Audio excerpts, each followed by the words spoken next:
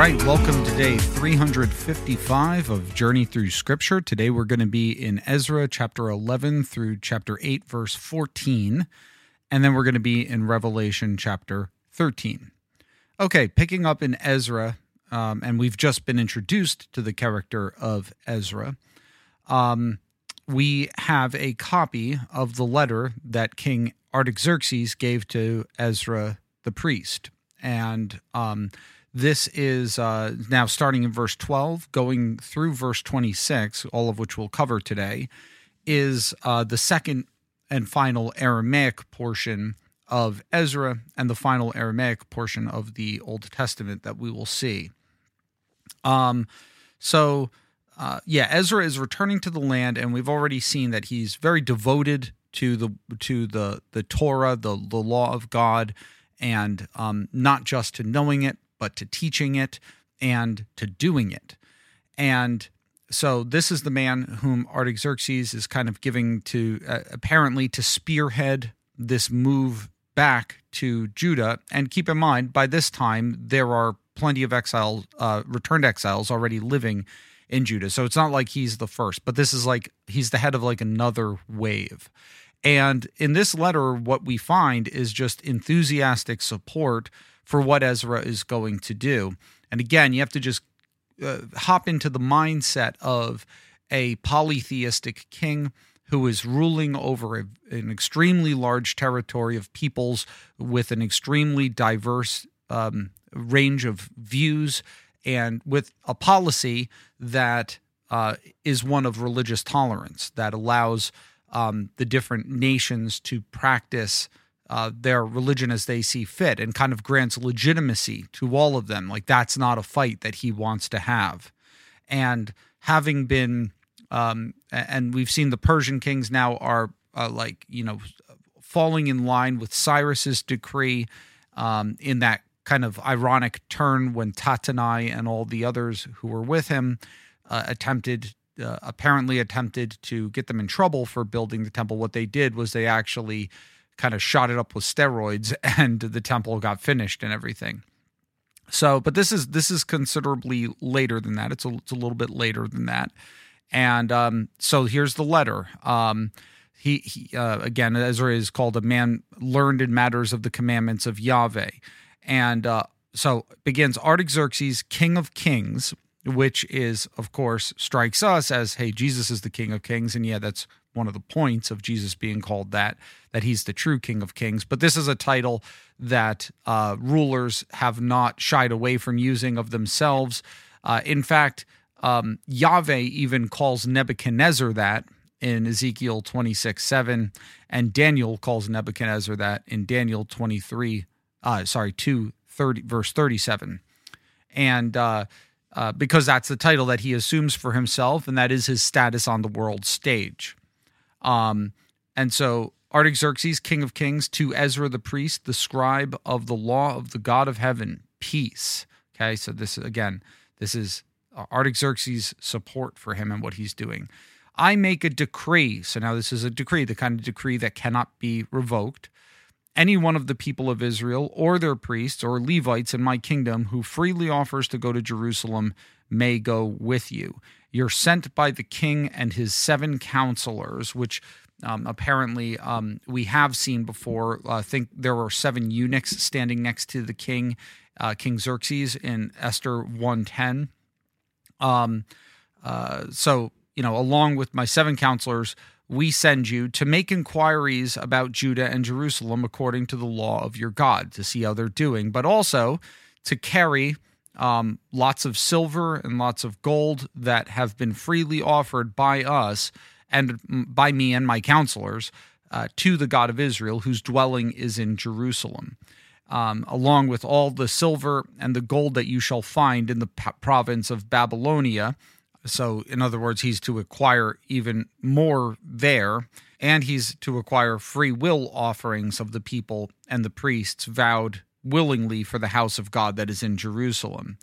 And so, with that money, one of the things you're to do is to buy the animals who will be necessary to maintain the temple worship there, the bulls, the rams, the lambs, grain, stuff for drink offerings, and offer them at the altar of the house of your God that is in Jerusalem. And also, Ezra is given permission to use some of the funds for discretionary funding. Verse 18, whatever seems good to you and your brothers, you can do according to the will of your God.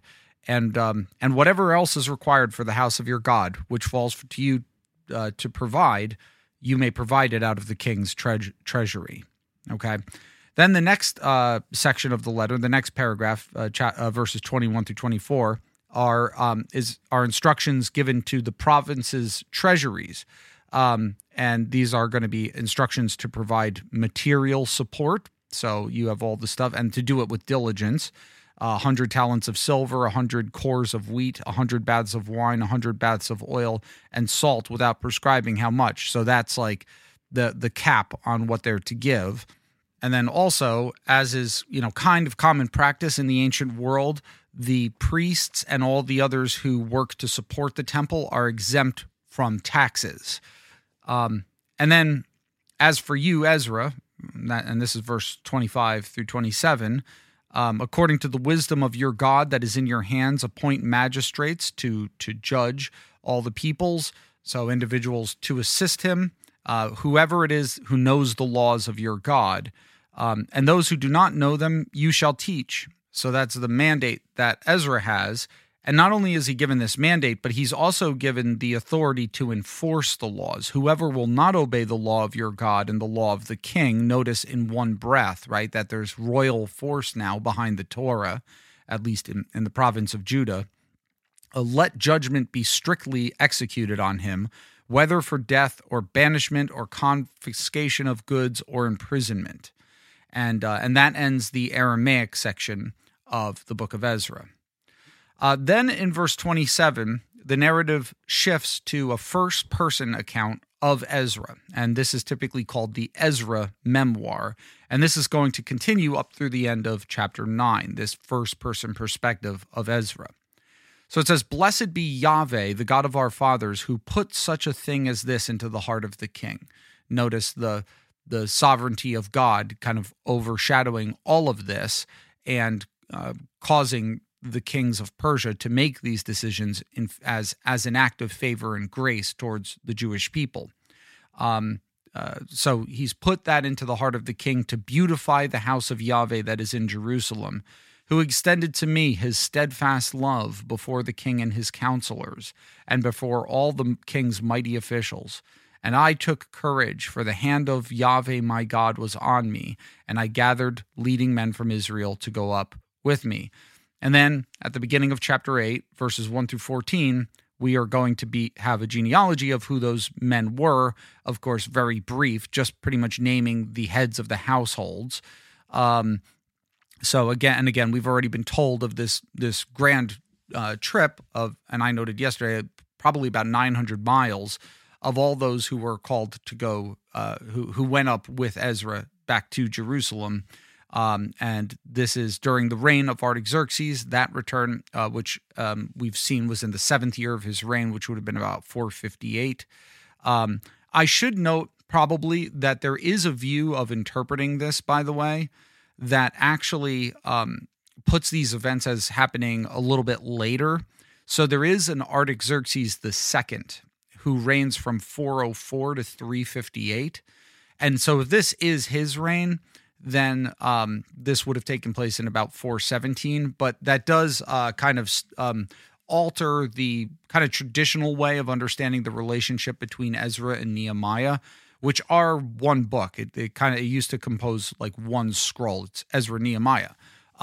We just have them separate in our Bibles. But if we do put Ezra's return during the reign of Artaxerxes II, then that actually puts Ezra after Nehemiah. And there's some pieces like details that of the text that can be used to support that notion. And I don't want to weigh in super heavily. I'm just kind of going with what I understand to be the traditional understanding that Ezra preceded Nehemiah. But like one might note that when Ezra does eventually return, the city apparently does have walls.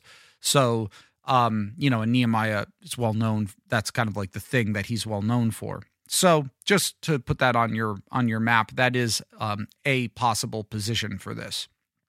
But so yeah, he gives the genealogy, and notice the priests go first, emphasizing the importance of the priestly stuff. In fact, the priests take such a prominent role in the leadership of Judah now that those who are in the governor positions, or would allegedly have been, like we saw with Sheshbazzar, and then we saw with Zerubbabel. Zerubbabel's the one who receives considerably more biblical attention.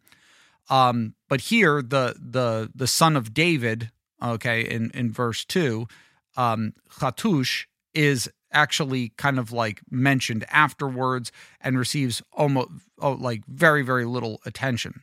So he is not given this prominent position that we would expect, or as things were being told earlier on.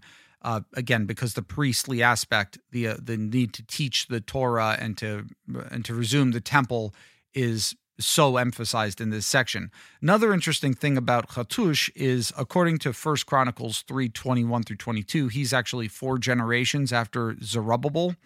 And if we're going with the earlier king Artaxerxes I, that would put him about 81 years after the decree of Cyrus to go up, during which Zerubbabel is alive.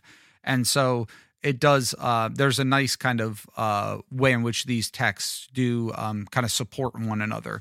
The idea that this guy is mentioned here as going up in this generation at this time, and that he's pretty much the right amount of generations since Zerubbabel and his return much earlier under the reign of King Cyrus. Of course, this is recounting generations according to when people probably would have had kids. That would be like in their lower 20s or so, give or take a few years.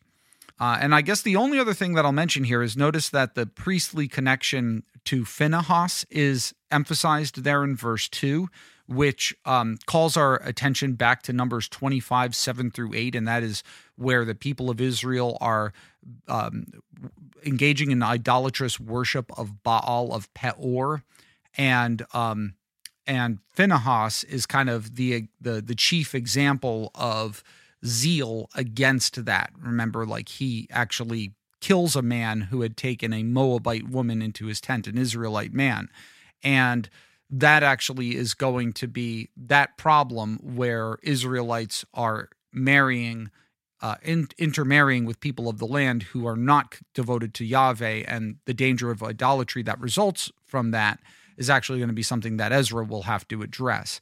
So it's probably not without reason that the text could have linked it to a lot of other. The text could be linking the priests to a lot of other figures, but here it chooses to link them to Phinehas.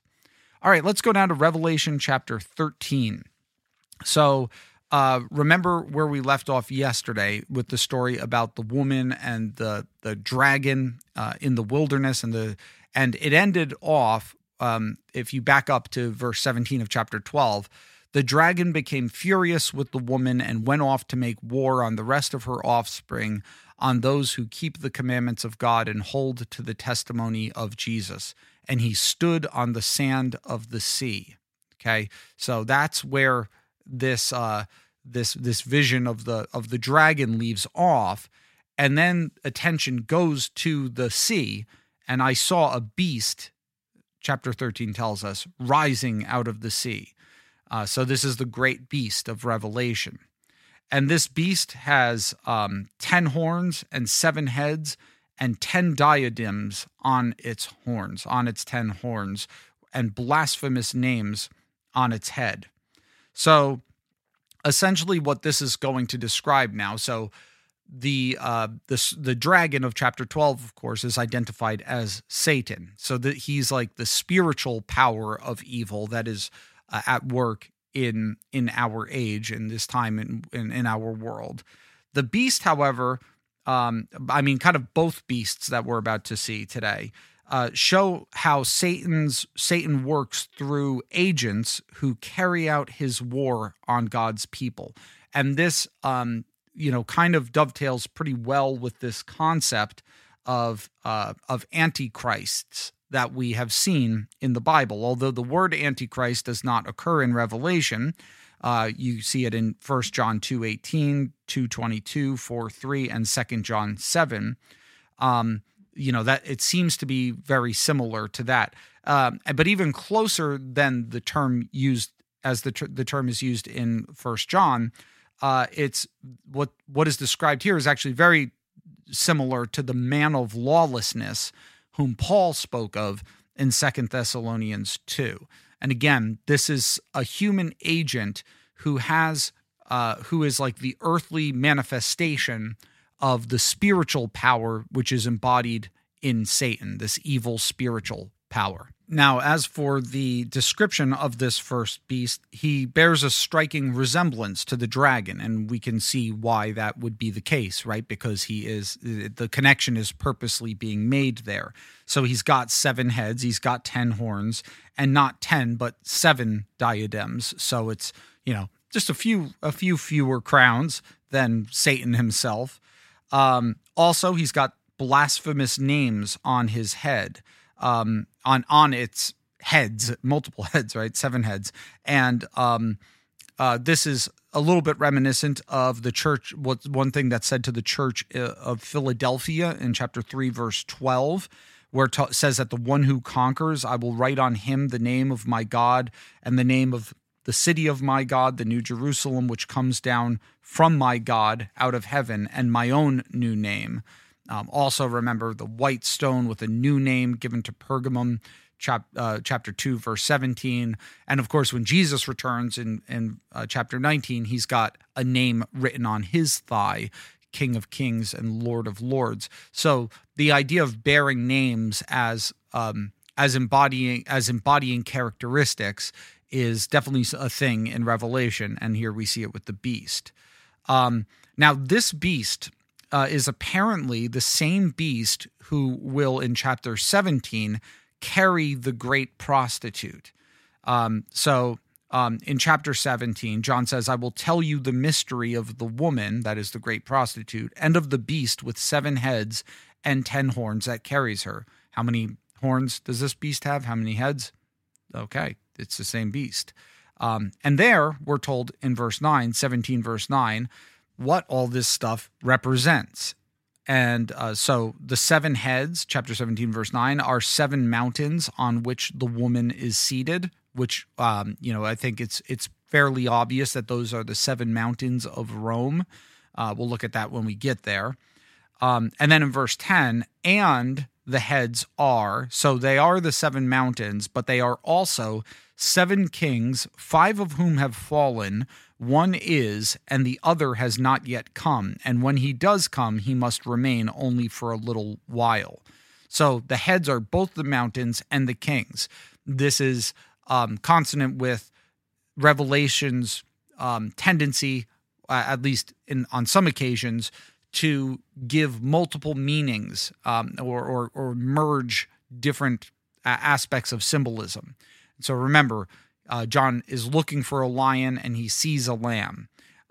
Remember, at least the interpretation that I slightly favored, the 144,000 from every tribe are the great multitude. And we will see that in several places. So you have this merging of images and what they represent. Note also here that the beast is connected to worldly government, okay? And that's very important. The 7 kings, the 7 mountains, right? For John and his readers, this would have been Rome, of course. And so what the beast apparently is, as I said, is this manifestation of Satan's power through the kingdoms and dominions of the world. And for that reason, there is, I think, a idealistic bent towards this. In other words, that for John and his readers, this is Rome, but that's not to say that exhausts the meaning and the reference of the beast, that there will be other beasts after him and after Rome, and that the beast manifests itself in different ways, in different places, and in different ages. Now,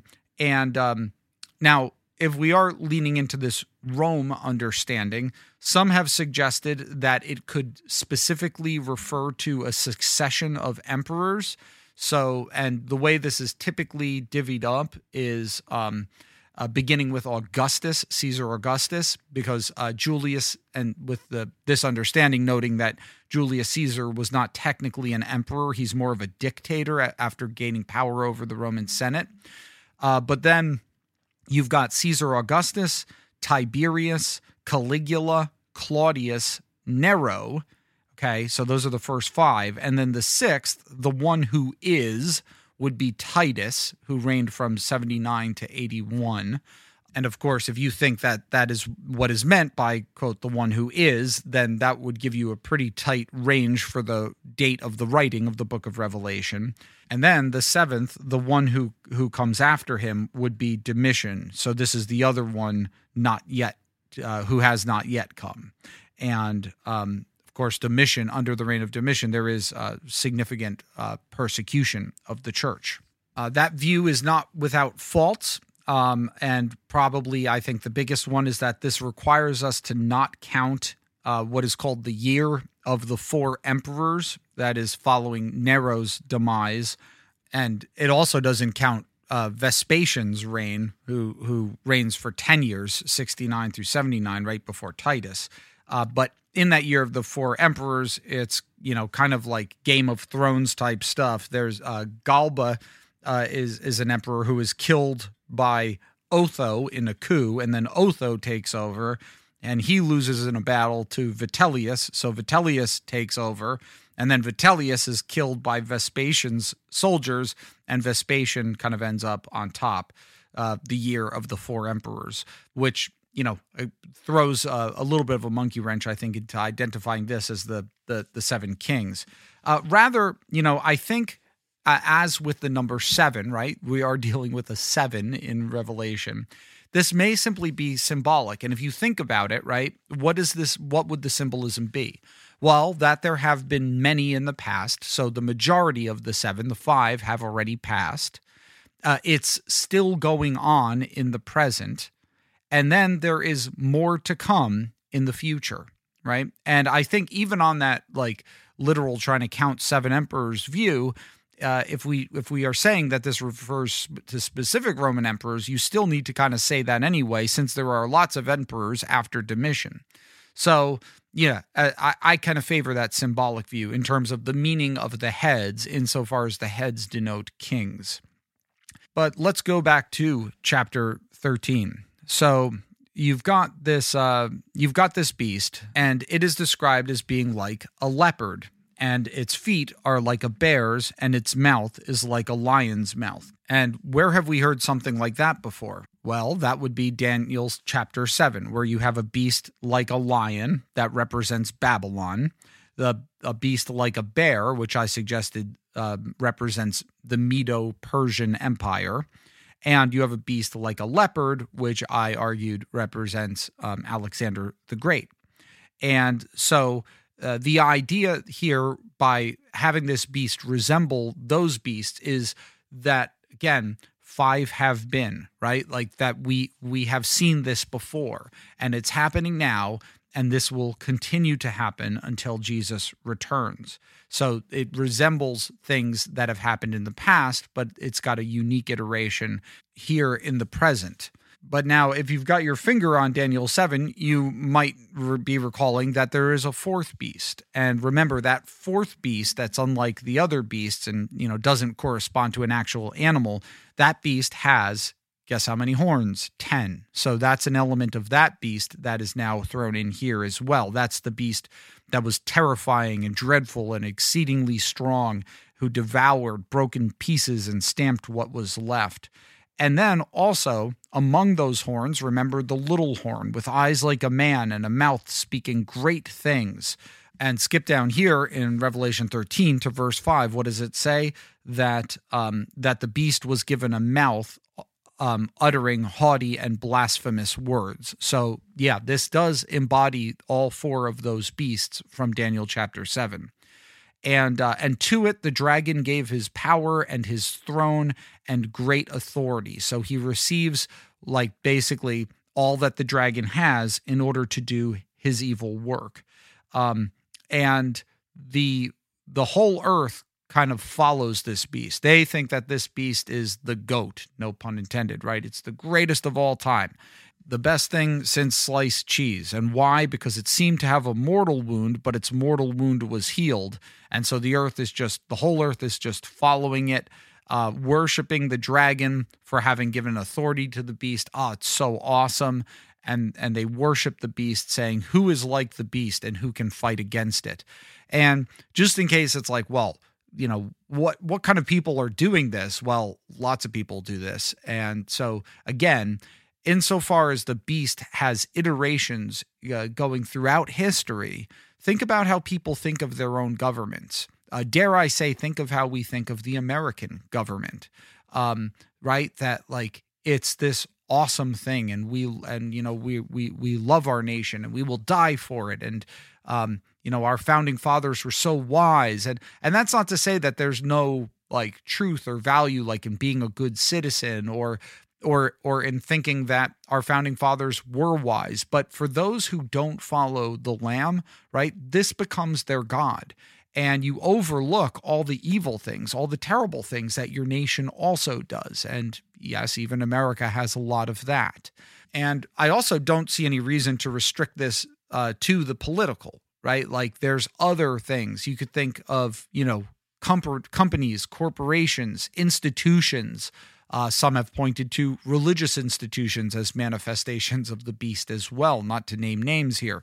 But it manifests itself as like the earthly power that Satan is exercising in order to turn people away from the Lamb. Also, I want to say a word about that mortal wound. So notice, it seemed to have a mortal wound, but its mortal wound was healed, okay? This probably, one can understand this in a variety of different ways. I think what this is it's saying that the beast has been defeated. It does have a mortal wound, a wound that will kill it. And that is the wound that is inflicted on Satan and all who are his at the cross and at the resurrection, right? Jesus wounded it.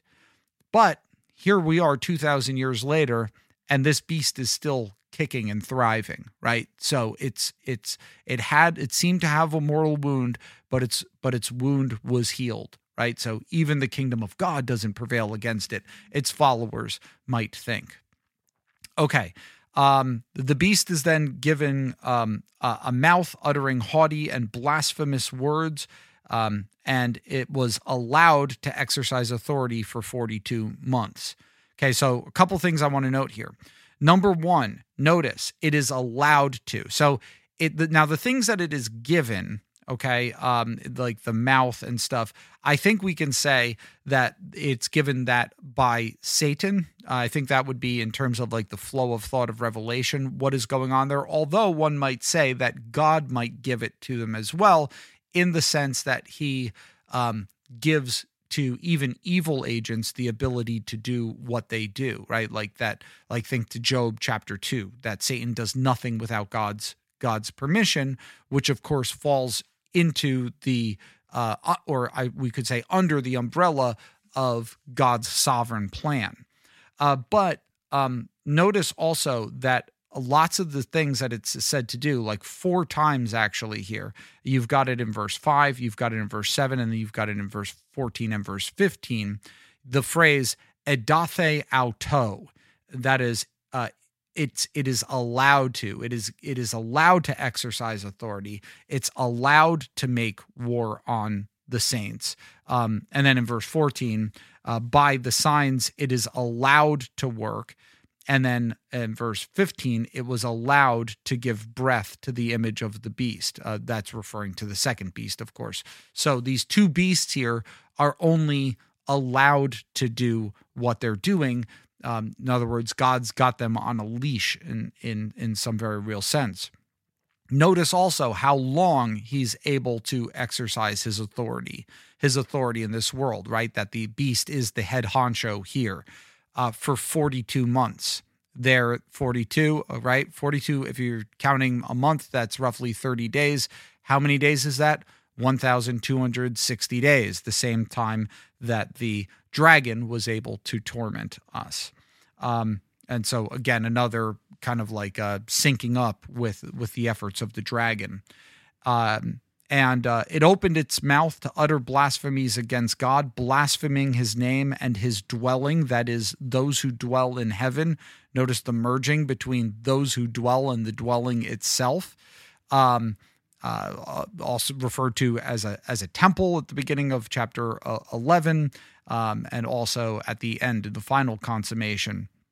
Also notice again this phrase, those who dwell in heaven.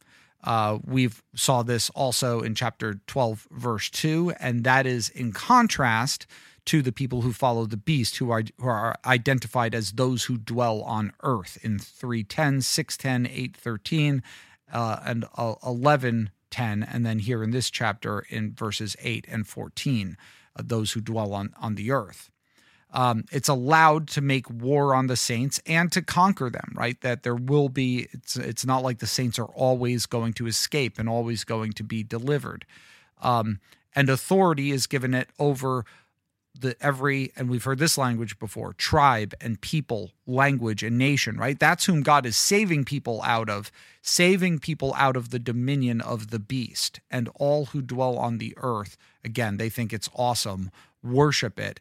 Everyone whose name has not been written before the foundation of the world in the book of life of the Lamb who was slain. I've mentioned before in earlier episodes this concept of a book that God has, and then you've even got this like kind of like twisted limerick that is given here. If anyone has an ear to hear, let him hear. If anyone is taken captive, to captivity he goes. If anyone is to be slain with the sword he must be slain.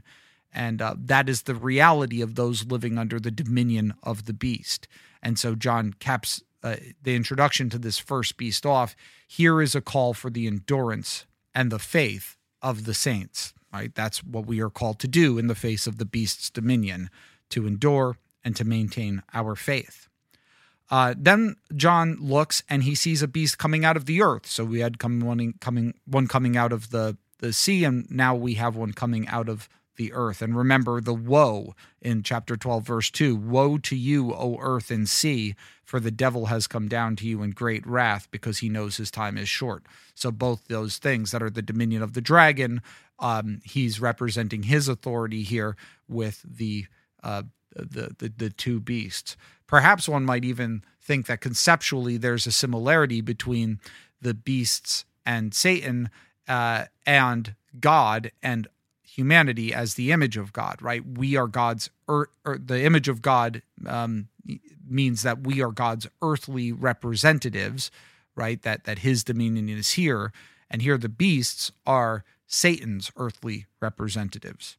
So what does this beast do? Well, his job is primarily deceiving people into following the first beast. So like in verse 12 here, it says, it exercises all the authority of the first beast in its presence and makes the earth and its inhabitants worship the first beast whose mortal wound was healed.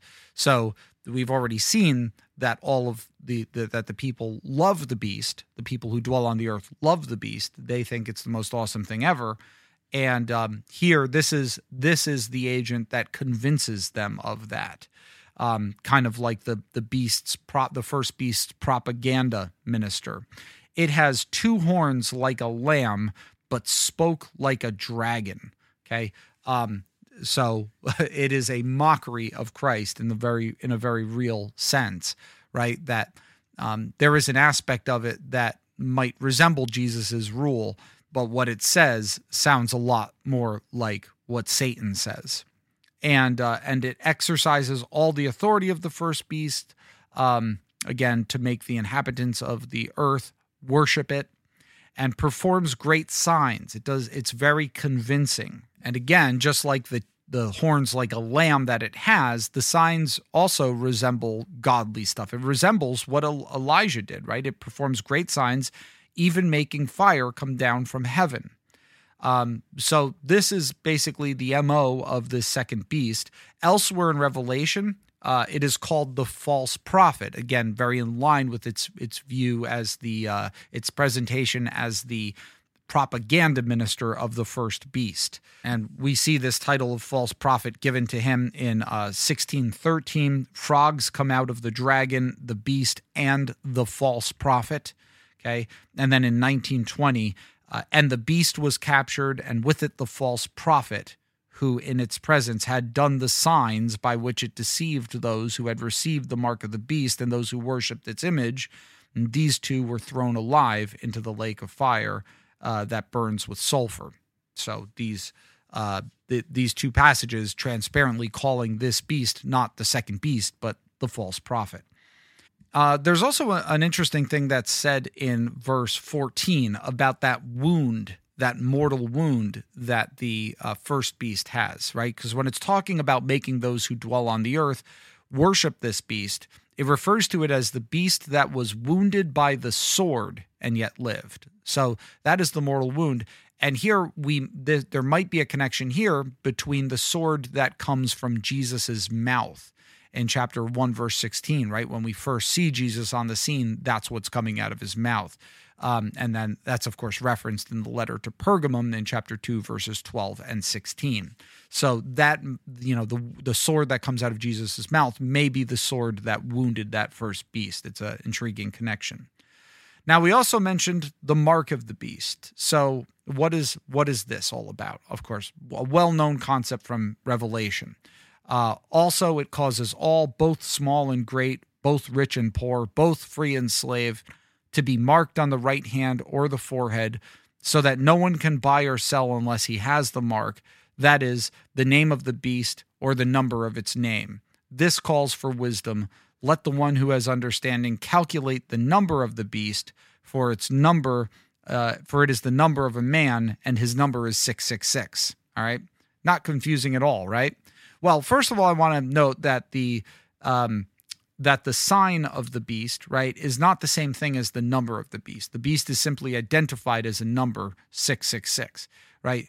Instead, you've got this mark that is put on the right hand or the forehead, this mark of the beast, and there is significant economic effect that it has. No one can buy or sell unless he has the mark. But what is this mark of the beast? Well, I think it's quite clear. It is the COVID-19 vaccine. Just kidding. Okay, so I think what we want to say here is that it's actually not hard within the context of Revelation to figure out what this is. What was said of the 144,000? What did they have? Well, they were sealed on their foreheads.